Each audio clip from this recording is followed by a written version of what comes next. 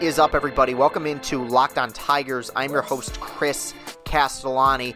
It is Monday, December 7th, year of our Lord 2020. Before I jump into anything regarding baseball news, how awesome was that opening intro music? Was that not glorious? Thank you to the people at Beware Beats. They sent that to me, free of charge. They were extremely kind about it. They just messaged me on Twitter and said, hey, we want to send some stuff to you that you can use on the pod. And I was like, hey, sure. I'm one thing about me, because I try to be as real with you guys as always. I'm a talker, and I'm good enough at editing the podcast that I do and recording the podcast that I do. Fairly simple stuff. I'm not a production guy. I don't come from a production background. Back when I interned at 92.1 in Lansing, they tried to introduce me to the production stuff, to the producer stuff. It never piqued my interest. I respect what those people do. It's just never really been my lane. So to have somebody kind of just hand me some production stuff, hand me that intro music, and I'd gotten stuff before, but this was the first time where I was like, all right, I really see this working. I thought the beat was awesome. You can follow them both on Twitter and Instagram at Beware4. That's BEWARE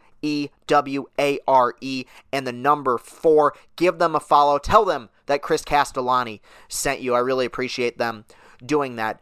There's not a whole lot of baseball news to discuss today. Some of it is rumors, a lot of speculation being thrown around right now. There is an article that I'm going to read off of and discuss regarding JT Realmuto and his potential involvement in a deal to Detroit. I mean, we're still kind of a ways away, but it seems to be picking up maybe a little bit more steam. I mean, I'm not saying it's a full fire by any means, but hey, it's a spark. And considering where we've been here over the last several years, I'll take a spark. But there was a rumor that broke yesterday that I believe has now been debunked, that the Phillies were looking to blow this whole thing up and that they were listening to trade offers for Zach Wheeler, Gene Segura, and Bryce Harper.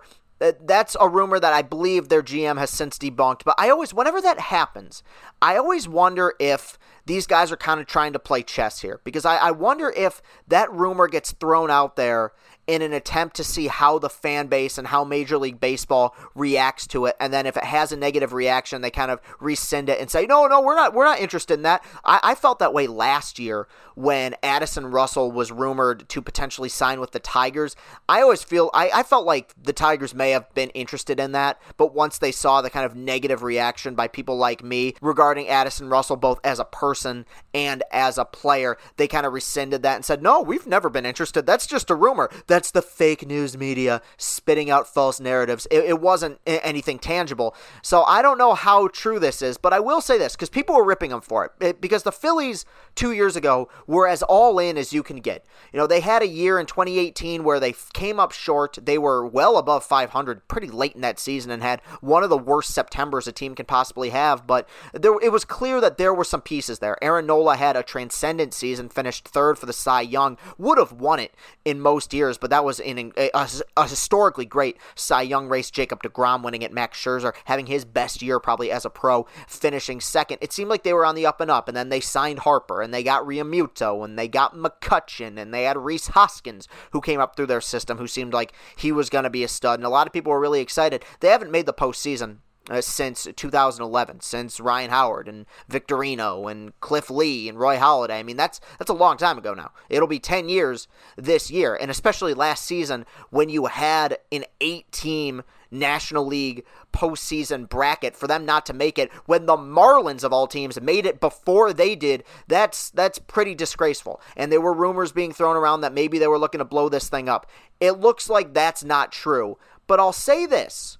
If they chose to do that, it makes more sense than some people are giving them credit for. And I think it mostly stems from where they're at in the Bryce Harper contract. I believe Bryce Harper signed a 13-year deal, and I like Bryce Harper. I think he's a really good player. I'll even go as far as to say I still think he has another MVP caliber season left in him, but you don't trade players, you trade contracts. And if you're going to blow this up, Do it before Harper gets too deep into that deal. He's still only 28 years old. And you look at that division, the Braves aren't going anywhere. That team is awesome. The Mets look like they're going to be, firing some darts here pretty soon and spending some money to try to build around some of the players they have, like Alonso, like Jacob deGrom, like that pretty solid pitching core of theirs. The Marlins had kind of a fluky season this year, but they seem to be on the up and up. They have a solid core. The Nationals are always big spenders with a lot of talent. Had a bad year a season ago in a 60-game season, but they won the World Series in 2019. I don't think they're going to be going anywhere anytime soon. And the Phillies are a team with a high payroll and not a lot of results to show for it. And I think it is one of the dangers, and I've talked about it before,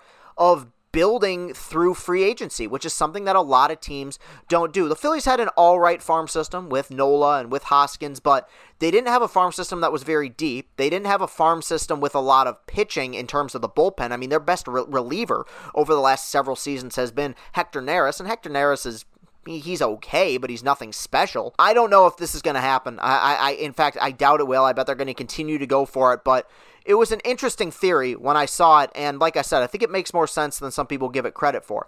There was also some news that broke, and this was on Friday, and nothing has really come of it since, but I did want to discuss it, and that's that the Mets are seriously looking at potentially acquiring James McCann. James McCann, former Tiger, came up through the Tigers system, went to Chicago after the Tigers didn't pick up his contract in 2019 and had an all-star season. Look, I'm going to try to leave personal bias out of this because my anger at James McCann is not aimed at him. It's aimed at what the Tigers were or were not able to do with him. James McCann was pitiful in 2018. Like, I get why the Tigers didn't pick up his contract. He batted .220. He had a .581 OPS and only a .267 on base percentage. He was awful.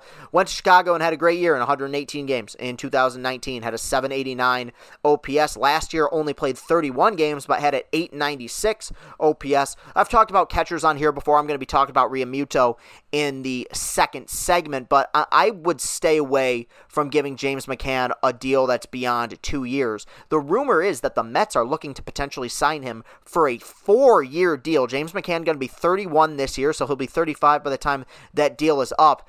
I don't get that. I'm not signing a catcher long-term, and long-term is a relative expression. It depends on who you ask. To me, long-term is over 3 years. Some people would say over 5. To me, it's over 3, and if they're looking to do a 4-year deal, then by my definition, yes, that's long-term. I'm not signing a catcher to more than a 2-year deal unless he can give you something both defensively and offensively. Like, just using Realmuto as an example here, and I'll be talking about him again. I've talked about him ad nauseum really since September, when the idea of the Tigers maybe signing him became a thing. Catchers have a short shelf life. They do. Buster Posey seemed like he was headed for a Hall of Fame caliber career, but injuries got in the way. Playing catcher does a number on you. He's kind of fallen off, but I still consider him to be a plus player because he's a remarkable pitch framer. He's a great game caller, and he has a great arm. James McCann, defensively as a catcher, is kind of like the Derek Jeter of catchers, where his highlight reel is very pretty. He does have a great arm, but when you look at the advanced analytics, he's not great in stealing strikes. He's not great at keeping guys off the base paths. Yes, he can throw runners out occasionally, but he's not a great game caller either. And eventually, while the bat has been really good for him, eventually that's going to go away. And then what are you left with if you don't have a good defensive catcher? You're kind of left with nothing. So I would not sign James McCann to a deal that's more than 2 years. Now, Steve Cohen so far has checked off all the boxes, everything you want out of a new owner. I've talked about him. I've praised him. I think it's awesome that he came out in his opening press conference and essentially said, I'm not in the business of making money. I'm in the business of having a great baseball team. That's all wonderful and dandy, but he also has to know what he's doing. Like, if he's just throwing money at anybody and getting bloated contracts, well, eventually that's going to fall apart. This is not confirmed. James McCann has not signed anything with the Mets, but if it's true that the Mets are going to continue to pursue him, it means a lot for the New York Mets. It means a lot for James McCann, but it also means something for the Detroit Tigers, who, with each passing day, become slightly more and more likely to potentially land JT Realmuto. I will talk about that in segment number 2. We'll be right back. The improved Built Bar is even more deliciouser. 18 amazing flavors, 6 new flavors, 12 other original flavors. Bars are covered in 100% chocolate, soft and easy to chew, and Built Bars are healthy. Built Bar is great for the health-conscientious guy or girl. You can lose or maintain weight while indulging in a delicious treat. Bars are low-calorie, low-sugar, high-protein, high-fiber, great for the keto diet. Go to BuiltBar.com and use the promo code LOCKEDON, and you'll get $10 off your next order. Use promo code LOCKEDON for $10 off at BuiltBar.com. Coming up on Locked On Tigers this week, we're going to be talking about that hot stove. Winter meetings coming up. What does that mean for the Tigers? Are they going to finally open up that checkbook? Is Chris Ilitch going to sign some players? We're going to be talking about that all week, every day, Monday through Friday, here on the Locked On Podcasting Network. And we're back. Thanks for tuning in today. As I was listening back to the first segment, a story broke on ESPN that a Phillies executive came out and said that he wouldn't trade Zach Wheeler for Babe Ruth. So it looks like that theory has been debunked about them potentially blowing this thing up. Like I said, it could have been a bit of a smokescreen to just see how people reacted. We'll never know. Interesting theory, though. And if there was one team that I think could potentially blow it up way earlier than anyone would expect them to, it probably would be the Philadelphia Phillies for the reasons I named in the first segment. So I wanted to talk about an article that I read on MLB.com. Mike Petrello wrote this. He ranked every team's chance from least likely to most likely of landing JT Realmuto. I'm just going to read off this first paragraph. He had the Tigers at number 6, listed under the category of the rebuilding team that could make a wild splash. Had him at number 6. Let me just read off the first paragraph. I want you to tell me if this sounds like anyone you may know or listen to. Okay, hear us out on this one. We did originally have the Tigers in a previous no-way group. Maybe that's where they belong. But then we thought about where the Tigers are in their long-running rebuild. What do the Tigers have a ton of? Talented young pitching, like Casey Mize, Tarek Skubal, and Spencer Turnbull, with Matt Manning coming and Matthew Boyd and Michael Fulmer still kicking around. What do the Tigers have almost none of? Bats. They were tied for being the 6th weakest hitting team in 2020, and their lineup is dead last from 2018 to 2020. Their catchers in 2020 hit all of 202, 234, and 313 slash line, which somehow was only the 3rd weakest catching line. We haven't seen much from Grayson Greiner or Jake Rogers that suggests they're the next great or even adequate Detroit catcher. Does that sound familiar?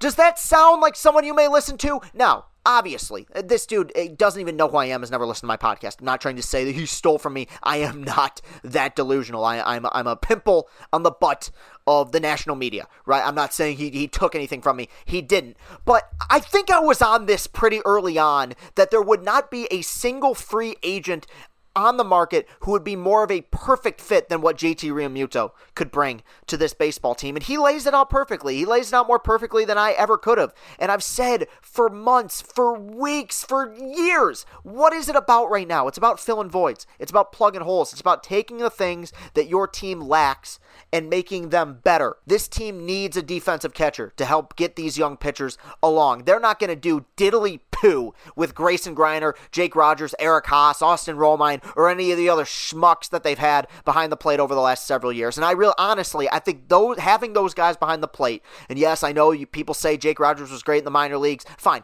maybe he was, but I think having those guys behind the plate has really hurt the development of some of these young guys. Maybe not Mize and Skubal because they're still so young and we only saw them in limited action a season ago, but you wonder what kind of damage they did to some of the other guys. Having an elite catcher to me can help that much. You need a bat. JT Realmuto is the best hitting catcher in baseball. It was Buster Posey for a long time. Now it's JT. To me, it's as surefire a signing as it could be because the arguments as to why they shouldn't make this move to me are ludicrous. And the biggest one I keep hearing is, well, what about Dylan Dingler? You got to wait for him. Dylan Dingler, 2nd round pick out of Ohio State. Tigers just got him in the 2020 draft back in June. I'm done waiting.